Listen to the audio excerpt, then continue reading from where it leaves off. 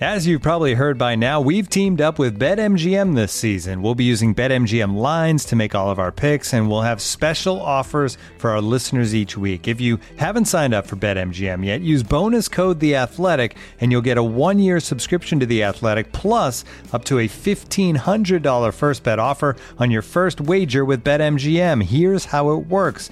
Download the BetMGM app and sign up using bonus code The Athletic. Make your first deposit of at least $10. Place your first bet on any game and claim your voucher for a 1-year subscription to The Athletic. See BetMGM.com for terms. U.S. promotional offers not available in D.C., Mississippi, New York, Nevada, Ontario, or Puerto Rico. Gambling problem? Call 1-800-GAMBLER. Available in the U.S. Call 877-8-HOPE-NY or text HOPE-NY 467-369 in New York. Call 1-800-NEXT-STEP in Arizona. 1-800-327-5050 in Massachusetts. 1-800-BETS-OFF in Iowa. 1-800-270-7117 for confidential help in Michigan. 1-800-981-0023 in Puerto Rico. First bet offer for new customers only in partnership with Kansas Crossing Casino and Hotel. Don't forget, if you haven't signed up for BetMGM yet, use bonus code The Athletic, and you'll get a 1-year subscription to The Athletic, plus up to a $1,500 first bet offer on your first wager. When you need mealtime inspiration, it's worth shopping Kroger, where you'll find over 30,000 mouth-watering choices that excite your inner foodie. And no matter what tasty choice you make, you'll enjoy our everyday low prices, plus extra ways to save, like digital coupons worth over $600 each week. You can also save up to $1 off per gallon at the pump with fuel points. More savings and more inspiring flavors make shopping Kroger worth it every time. Kroger, fresh for everyone. Fuel restrictions apply.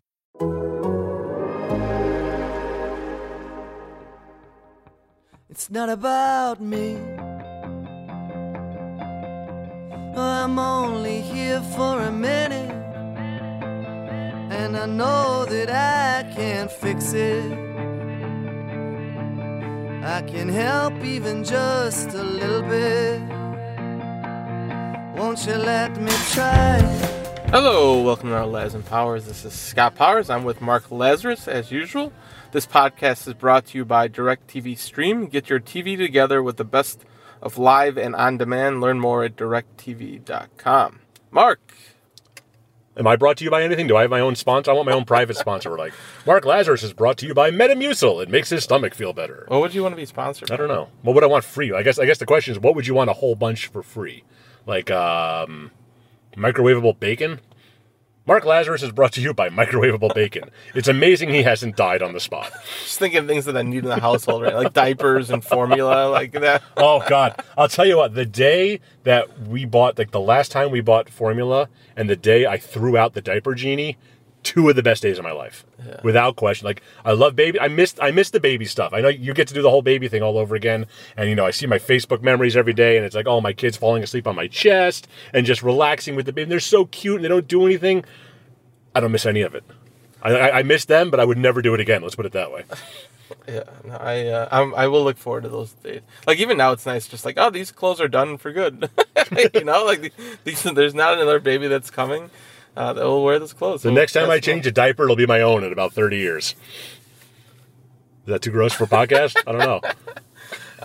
So here we are on Thursday. I'm struggling with the days again. Time at, you know, it's funny because, like, you know, in the old days when I was traveling all the time, yeah, and like on the road 100-something nights a year, I never knew what day of the week it was, ever. Because I was always thinking about the next day's paper, but I was also like, you know, weekends have no meaning when you're always traveling. I was always traveling on Saturdays and Sundays. The pandemic, all of a sudden, I always know what day of the week it is because of school, because the kids and all that. But now that we're back at work every day and we're at the rink every day, I've already completely lost track of what day. My kids on Thursdays have a late start. They go in a half hour later. Yeah. And I like woke them up this morning. Come on, I gotta go to school. I gotta get to work. And they're like, it's Thursday. I'm like, I don't know what that means. Let's go. Just have no concept of time anymore already. Just right back into it. That's really loud. Have you met me?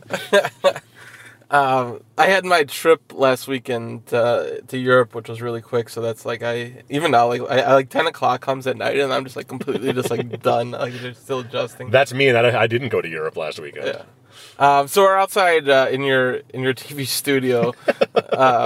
Blackhawks had a morning skate and practice. They're on the 2 groups, and they have their 5th preseason game tonight, and 6th will be at home on Saturday. I thought it was interesting, and Colleton was asked about it today, about how if there are more decisions that he didn't expect to have, and it's all preseason, it's camp, but the Blackhawks seem like they're deeper and that they have a lot of young guys that do seem like they've taken steps. Like guys like Entwistle, who I didn't think was ready last year to be an NHL player, and he looks a lot more ready. I think Gaudette's been one of their best players in the preseason. I think Borgstrom's been pretty good. Like even guys like Galvis and Mitchell, who Galvis is certainly a surprise. Like you knew that he was a decent prospect, but he seems like he's better. And now that Kalynuk's out and Caleb Jones could be out, like those guys could be in the lineup. But it's pretty apparent that Alex Nylander isn't going to make this team. They have a tough decision ahead of him, but when you guys have Entwistle and Borgstrom, Gaudette being legit, and that you've other prospects that I think have had really good camps, that they're good decisions for the Blackhawks to make, but they are difficult ones. Yeah, I mean we'll get into the positive guys like the Entwistles and all that in a minute, but I think Nylander he's such a polarizing figure in the Blackhawks world where everybody knows he's got lots of talent. And he played a top 6 role a couple of years ago, and he scored a fair amount of points. He was one of the Blackhawks' more productive 5-on-5 players. But he missed all of last season with the knee injury. He has not looked good in this camp. He did not look good in the preseason games that he got a chance in. He just doesn't look like himself, and his self wasn't necessarily good enough to be in the NHL to begin with. So it's not great.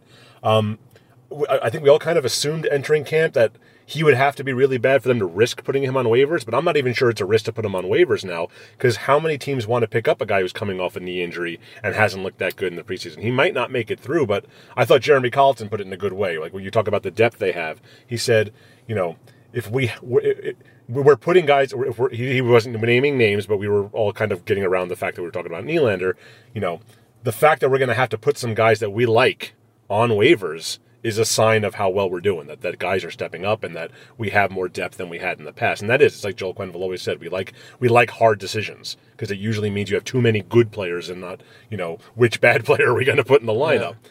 But this feels like, I don't know if it's the end for Nylander, because again, I don't think he's going to get claimed. I was told by a league source, and I had in the story today, is that I was told to look for Arizona, that Bill Armstrong was always like Nylander. And if it's a team that you're in a rebuilding stage, like you may pick someone up like that, like either as a depth guy or just someone that you try out for some games, then you can also put him on waivers. He's a top 10 pick. He's got the pedigree, and he's still only 22, 23 years old. Yeah, I think for a team that has no maybe hope of winning this season, that like if you pick him up and if you don't like what you see, you also put him on waivers, and maybe he gets through and you put him in the AHL. Yeah, he's what, $800-something thousand? I mean, he's not like a high risk guy. So I would be surprised. I guess I'd be surprised if he got through. Just that there are teams that are in that boat where they aren't thinking playoffs and they take a chance on a guy.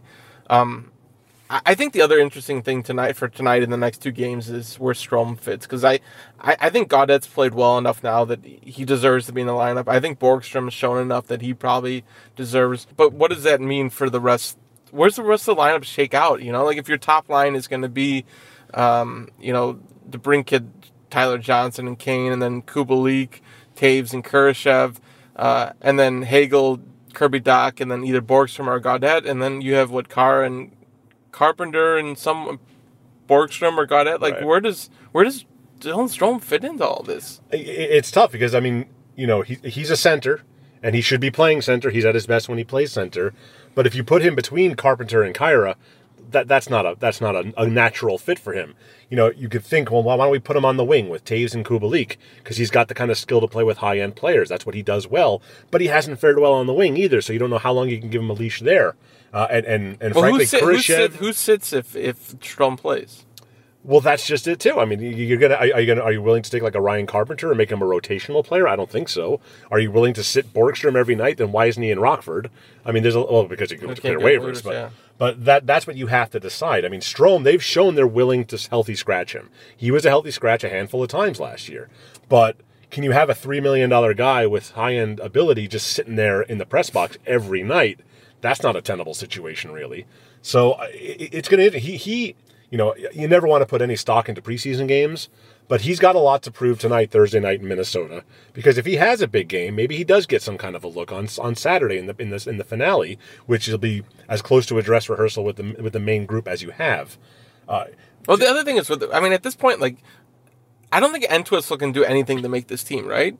Like, I keep on thinking Entwistle's like, oh, he deserves a shot, but when you think about it, there's no spot for him, and he's a guy who just scored 2 goals, and what if he goes and scores, he scores a hat trick tonight or does something like that? Like, I don't know if there's a way that he can even play his way himself on this team with not with him being waiver exempt, and then plus the rest of the team. Well, and if he does, it's going to be as like the 14th forward. Yeah. And again, do you want a promising young player sitting there not playing? There's a good chance he could be this. Not good chance. That's overstating it. But he's the best candidate to be this year's Brandon Hagel, the guy that nobody was thinking about entering camp, who got an opportunity to play early and just took off. Remember, Hagel wasn't even in the opening night lineup last year. He had a good camp, made the team, but wasn't in the opening night lineup. And then he got his chance and boom, took off.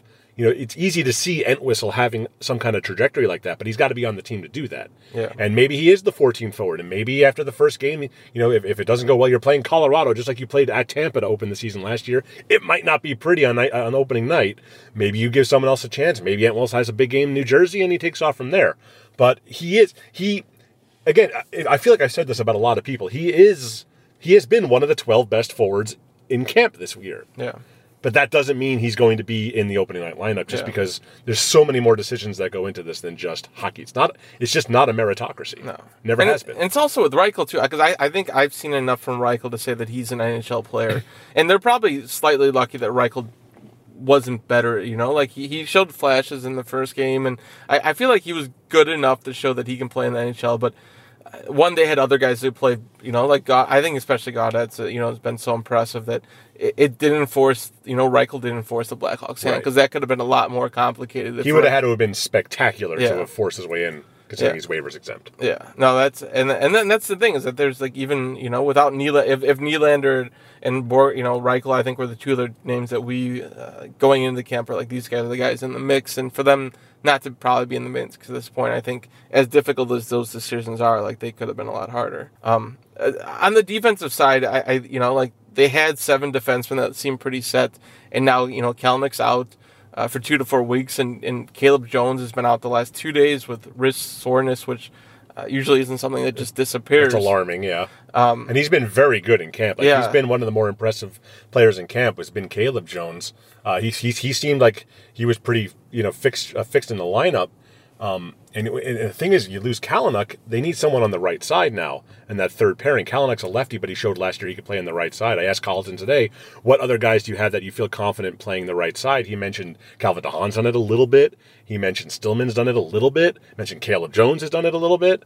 But I think it opens the door for Mitchell. Yeah, that's exactly what it does. Yeah, unless you're willing, and Carlton said sometimes it just takes a couple of games, and these guys can adjust. They're professional hockey players, but not every. Remember they did that. Joel Quenneville did that with Connor Murphy a few years ago. He just randomly decided you're on the left side now with Brent Seabrook, and Murphy's like, "What? I've never done that in my life," and he was really good at it. And that was Brent Seabrook's best pairing because he had a good, competent left side guy. So you never know. Kalynuk hadn't really done it much until he just wanted to play last year. He wasn't going to say no to playing the right side. But it does affect the dynamic of the structure they had built there. Now all of a sudden they have to improvise because we don't know if Caleb Jones will be ready by Wednesday. Yeah, at this point I'd be surprised if it wasn't Mitchell. I think the problem is that even I had asked Carlton about it today is that normally they carry 7 defensemen and they had 7 set and now they may be down to 5 and having to fill in those 2 spots, and one of them. Those 7th defensemen might be like a young guy who should be in Rockford, and you're going on a long road trip, so you're going to carry 7D. So like a Galvis will be sitting in the press box, and I think that's a challenge with having so many young guys in Rockford. That sometimes you'd like to have like a Philip Holm or something like that, just to you can bring up and you have them kind of round as a seventh defenseman, and I think that's going to be a challenge for them at this point if Kalynuk's out for a month, and we'll see how long Jones is out, or even if Jones is back, like you probably carry Mitchell or Galvis as that 7th defenseman. So I think that's it's a minor thing, but it's also something like you want those guys to be getting all those reps in Rockford this year. You don't want Mitchell to kind of have to do what he did last season. No, you want Mitchell and Beaudin just getting all the minutes in Rockford if you can, and seeing and even Galvis. Galvis is probably ahead of Beaudin. I think Galvis is older and he's played in the pros, but for Galvis to be playing in tonight's game and still be around, like it says something about where the Blackhawks potentially. Yeah, when the Hawks added all these guys, it wasn't just because they wanted to immediately improve. The idea was it would give some of these young guys more time to develop in Rockford, which they got thrown into the NHL last year because they had no other choice. Yeah. You know, the Ian Mitchell is still a part of this team's long-term plans. But, you know, they wanted him in Rockford playing 22 minutes a night on the power play, on the penalty kill, being a third-pairing guy in and out of the lineup for the first few weeks of the NHL season. You know, I'm sure Ian Mitchell would prefer that. That's what he would rather have. Don't get me wrong, but that's not what's best for the Blackhawks in the long run. So, you know, these little injuries, and Kalynuk isn't really that little an injury. I mean, an ankle sprain, who knows how long that takes to come back from. But like Caleb Jones, it opens doors for people, but it kind of messes with the grand plan here. And they had a plan that looked like it was on track to working. They liked the unit that they had, and now they're going to have to improvise. And that's why you always need 9, 10, 11, 12 defensemen, because this is what happens in hockey. You always have guys coming in and out of the lineup. Looking for an assist with your credit card but can't get a hold of anyone? Luckily, with 24/7 US-based live customer service from Discover, everyone has the option to talk to a real person anytime, day or night. Yep, you heard that right. You can talk to a real human in customer service anytime. Sounds like a real game changer if you ask us. Make the right call and get the service you deserve with Discover. Limitations apply. See terms at discover.com/creditcard. Looking for an assist with your credit card but can't get a hold of anyone? Luckily, with 24/7 US-based live customer service from Discover, everyone has the option to talk to a real person anytime, day or night. Yep, you heard that right. You can talk to a real human in customer service at any time. Sounds like a real game changer if you ask us. Make the right call and get the service you deserve with Discover. Limitations apply. See terms at discover.com/creditcard. What Seth Jones talked, like Kane and Seth Jones got named to the Team USA team. Interesting that Seth Jones was one of the three guys. That's, you know, Stan Bowman is the GM of Team USA. But you go and you look at some of the roster projections around the league, and Seth Jones was like the 6th, 7th, or 8th defenseman on some of those guys' lists. I'm not saying he should be, but he was not someone that you would think would be one of the 3 best guys that would go right away. You wonder a little bit about that. But it also might be that's the leadership group they have in mind. I mean, Kane seems like a logical choice to be the captain this year. And Austin Matthews would be a logical alternate captain. Seth Jones is a well-respected veteran who could be an alternate captain too. But it was interesting that 2 of the 3 guys were Blackhawks when the Blackhawks guy is the GM of the team. I don't know. Adam Fox won the Norris Trophy last year is all I'm saying. He's American too. That's all I'm saying. I wasn't there for Jones' press conference, but it sounded as if he wasn't, like he's not content with how he's playing right now. Yeah, I mean, I think a lot of people have noticed that he hasn't had the greatest preseason. He is one of the people that have noticed that, and it's bothered him a little bit. He says he's liked what he's done offensively to some degree, but he hasn't been happy with the stuff in the defensive end. He says some of it is still systems and just kind of learning around, but he doesn't seem concerned by it, but he is certainly aware of it, that this is not the level he needs to be playing. I need to be playing at a much higher level than this. Not to justify the contract. That's not even what this is about. And the new contract doesn't even kick in until next year. But to do what he was brought here to do. I mean, the Blackhawks gave up a lot to get him because he's supposed to be the number 1 defenseman. He hasn't been playing like it. But, again, it's the preseason. He's a 7-8 year veteran. You very rarely see veterans having awesome camps because they don't have to have awesome camps. It's about getting their legs underneath them, getting their timing down. If he's still playing like this in early November, yeah, you got a huge concern on your hands. But I don't think you have to worry about Seth Jones just yet. Colorado's an interesting measuring stick right off the bat, you know? Oh. They're not. I mean, it's funny because we're all saying oh, Colorado, they're going to win the cup this year. They're not as good as they were last year. Yeah. They've lost a fair bit. They lost Brandon Saad and they lost Philip Grubauer, and I think Darcy Kemper is in, but we don't know what he's going to do as a true number 1. But they are still a really, really good team, incredibly top heavy, just amazing top 2 lines. Nathan McKinnon is the 2nd best player in the world probably. They're a handful. It's just like last year when the Hawks opened with 2 games in Tampa and then 2 games in Florida, and they looked horrendous, and everybody was like, "Oh my God, this is going to be a long year," and then they wound up contending for a lot of the year.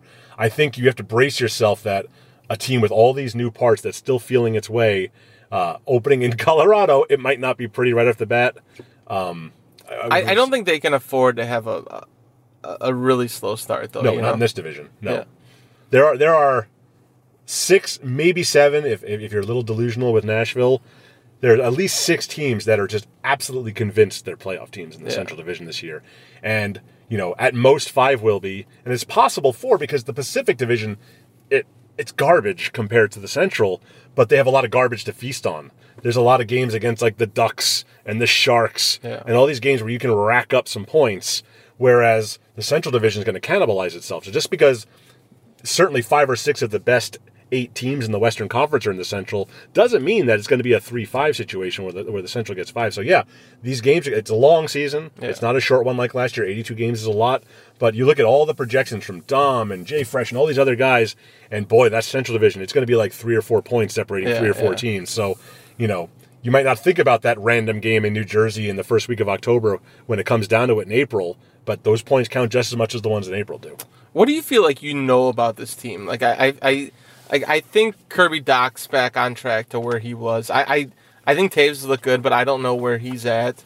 I think the defense is improved, but is it significant enough? I'm certainly curious about Seth Jones as number 1 still. Like I think McCabe's legit and Murphy, and I think Dahan healthy is legit. And I guess if you're changing the defense a little bit, if Galvis and Mitchell is your third pairing, it's a little bit different. I'm not sold on Stillman completely yet. Mm-hmm. I think from what I've seen, like Gaudette and some of these guys, like I think Hagel's, taking another step.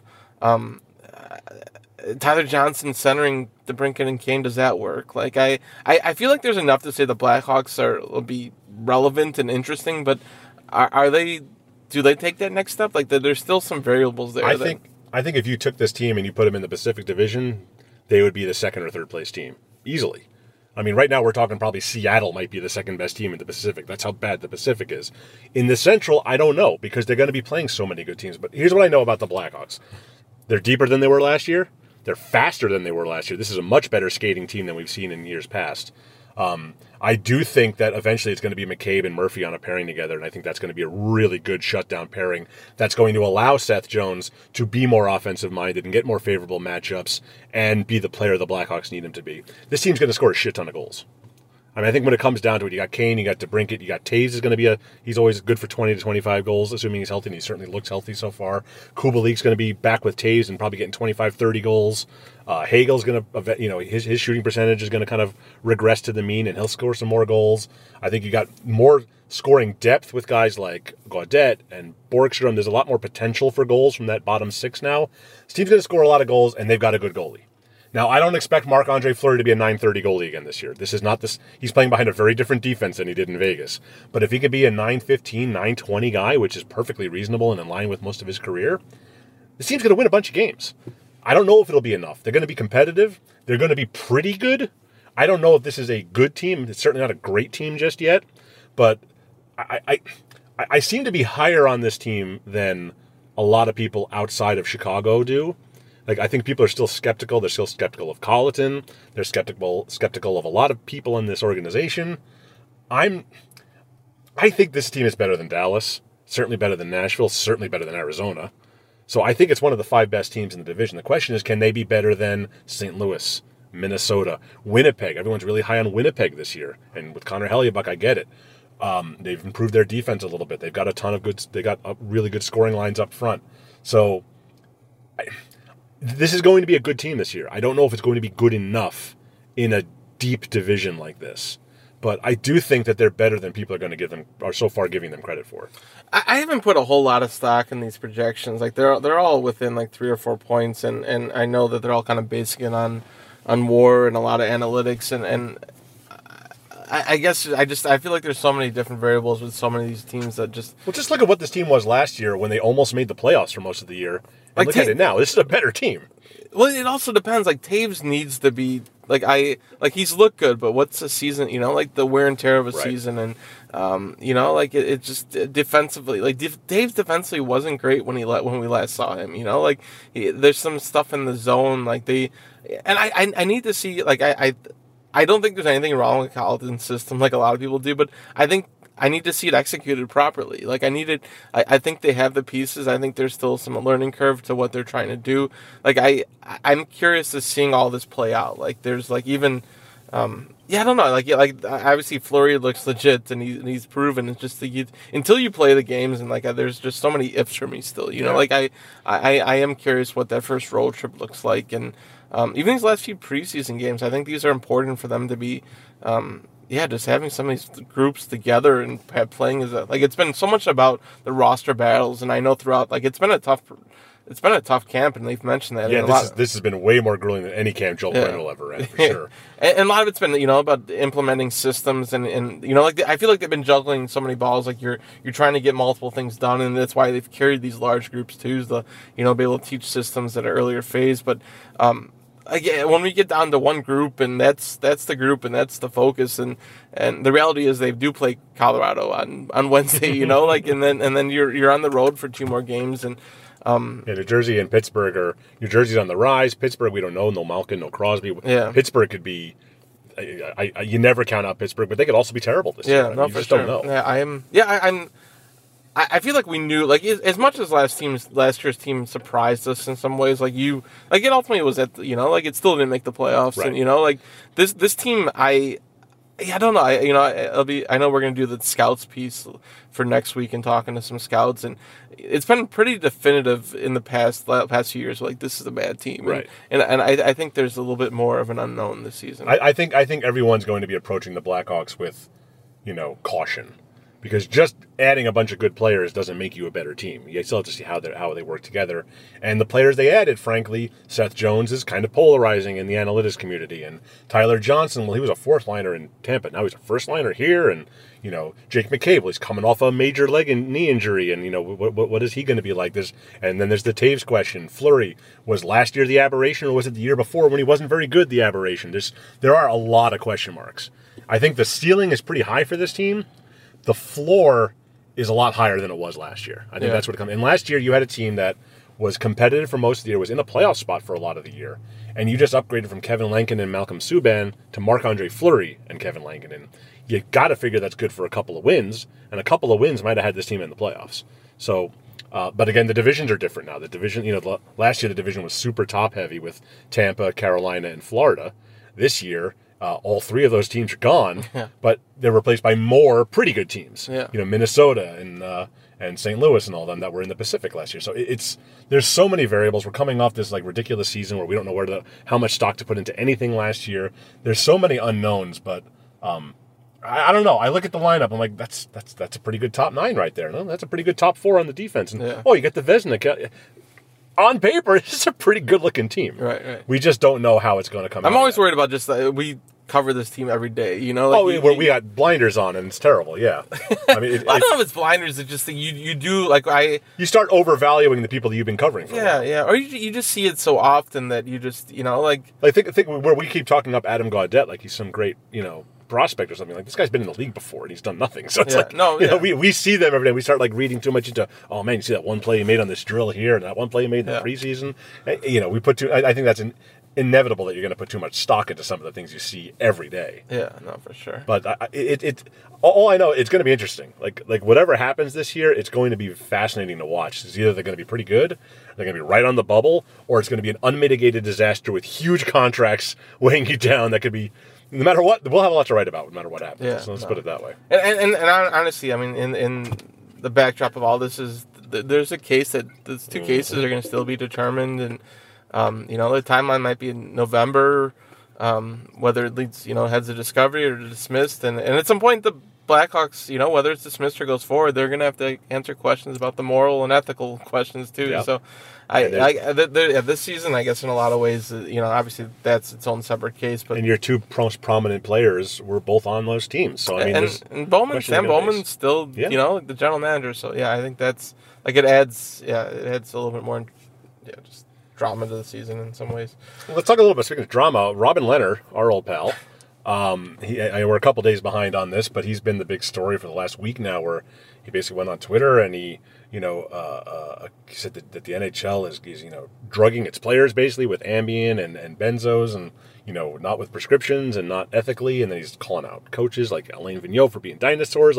He is just letting it all hang out. He was threatening to release something every day until the NHL talked to him. He did talk to the NHL.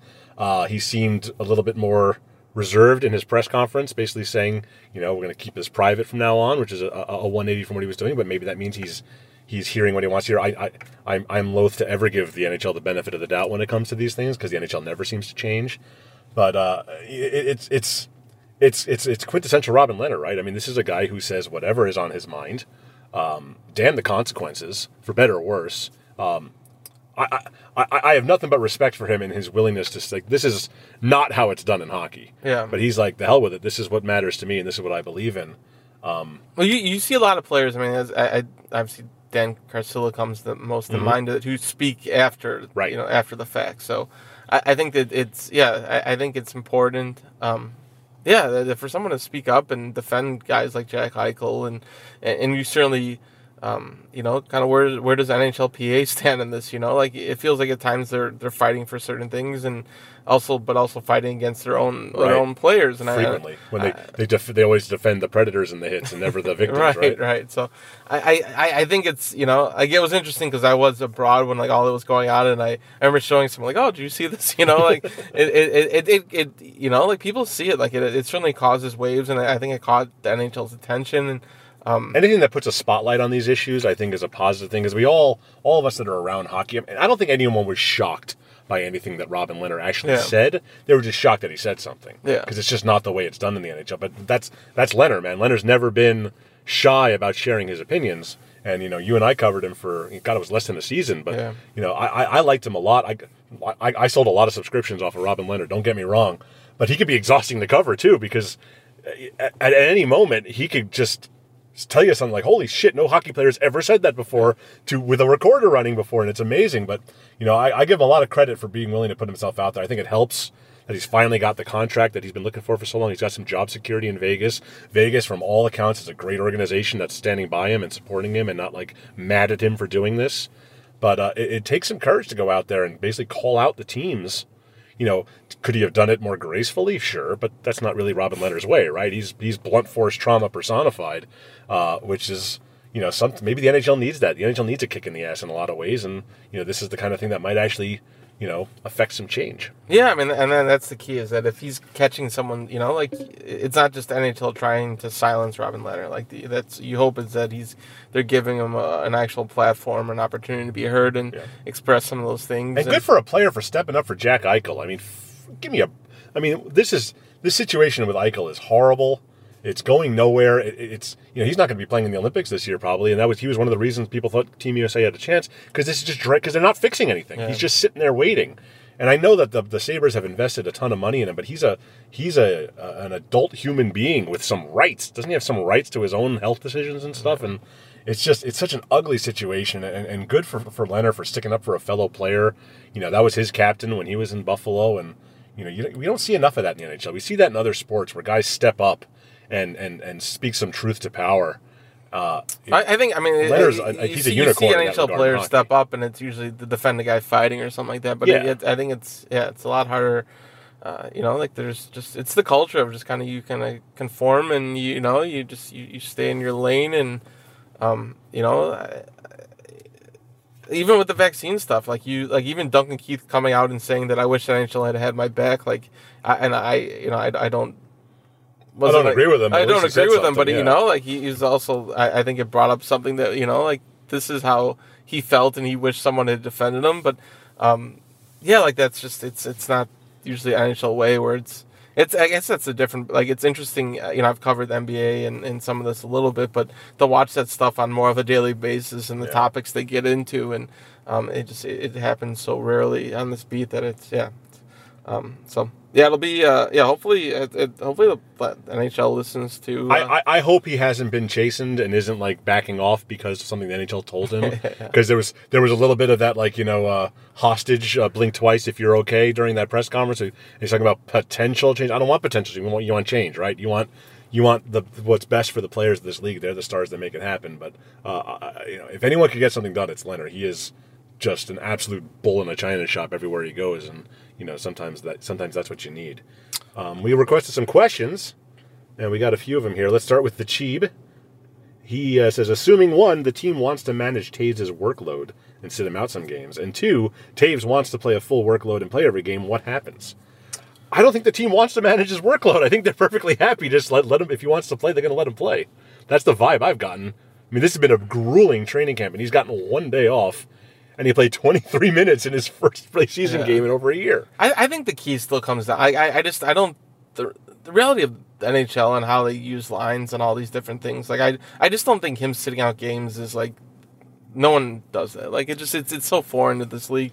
But we're just talking about trying to affect some change for the betterment of the players there, Scott. I do think that his workload is where it's at in like a game to game basis, where like they have lines. They especially if I think the fact that you have Kane on one line, you have Taves on another, and you have Doc on another, like those are all lines that you want, and those players you want to give a lot of ice time to. So I think like having Doc not necessarily in a top 6 role, like you still want, like Doc's your future, so you need to give him more and more ice time. So I'm curious at how Colliton kind of splits that up, but I do think that there's a chance to kind of minimize Taves' workload, especially at 5-5 if he's going to play in the top power play unit, and he's so key to the PK just because he wins faceoffs. Well, that's just it. I mean, the logical thing to do would be to limit his special teams time, right? But he's on. It might be to limit his, they've needed his faceoffs on the PK for a while now. Because honestly, like Kubalik's usually a guy who doesn't get a ton of ice time. Yeah, and Kurashev is probably, he's a top 9 guy and they like him, but I'm curious, if Taves is this is actually more of the third line than the second line. I wrote this on the first day of camp, and I still believe it. The Hawks should force Taves to sit. They should tell him, look, you're not playing back-to-backs early on in the season until we know how your body reacts to this. We're going to temper your ice time. We're going to temper your practice time, and we're going to sit you games. I don't think Taves would be happy about it, but I think, he's a smart guy. I think he'd understand in the long run. He has gained some perspective through this whole ordeal he's been through the last year. I just don't think they're going to do it. I think it's been clear since day one of camp that they're just going to run Jonathan Taves out there like it's 5 years ago, and hope that the consequences aren't severe. Yeah. I don't. I guess Taves is pretty forceful too. He's usually pretty vocal. Mags asked, do you think any other Blackhawks will be named to the Olympic rosters? I think there'll be a bunch of them. I think Kubalik will definitely be on the Czech Republic. Kurashev will be playing for Team Switzerland. Yeah. Who's on the Canadians now? I'm not sure they have any Canadians. Yeah, it's odd to think Taves won't be involved with Canada. Yeah, Taves is thinking about Canada, Team Canada, and he wants. But oh my God, I mean, Team Canada has like the 15 best centers in the world. They're all playing wing for them. USA. DeBrincat will be on USA. Yeah. But I don't. Fleury, Canada. Fleury maybe. Yeah. Fleury could be. Like that was the whole storyline about him playing. Lankinen might be like a third stringer for Finland, perhaps. Borgstrom. I don't know how deep. Finland usually doesn't have a ton of NHL guys, so Borgstrom could get onto that lineup. Who else do they have? Lucas Reichel will be playing for Germany. Does Germany make the field this year? I don't even know if they qualified yet. God, I don't sit around and think about the Olympics 24 hours a day like all of our Canadian colleagues do. It's just like all they do is sit around the pub throwing darts, talking about projecting rosters. I'm sure if you tune in the Athletic in the coming months, it will have thousands of stories. Craig Cousins loves this stuff. I'm sure he's talking about the American side. But yeah, Murphy, is he in the mix for the U.S.? I don't think so. I think he would. I was looking at the defensive lineup, and I think, like I said, Seth Jones is probably like 6th or 7th among that you would take off the top of your head. Murphy's a good player, but I don't think he's going to be able to crack that lineup. I don't think they had 10 the last time they were in the Olympics in Sochi. Shalunov might play for Russia. Is he still a Blackhawk? But yes, the Blackhawks will have plenty of representation in Beijing this year, which is probably not what Hawks fans want to hear because they'd rather them get 3 weeks off than risk a John Tavares situation in Sochi. Yeah. Well, maybe it's good. I mean, Taves not being in Canada. I think sending Taves. I think even if Taves had a monster first half of the year and they wanted him, it would be best for him not to. But again, I seem to be treating Taves with kids' gloves that nobody else is. What else do we got here? There's another Taves question. Should we be worried that Seth Jones has been pretty ordinary in the preseason? We touched on that, but I like how he used the word, this is Booney, used the word ordinary and hashtagged it ordinary. A shout out to the Q-Speak, where ordinary is the single worst thing a human being can be. It basically is Windsorian for piece of shit. That's what ordinary means to Joel Quenneville. Anything else you want to talk about?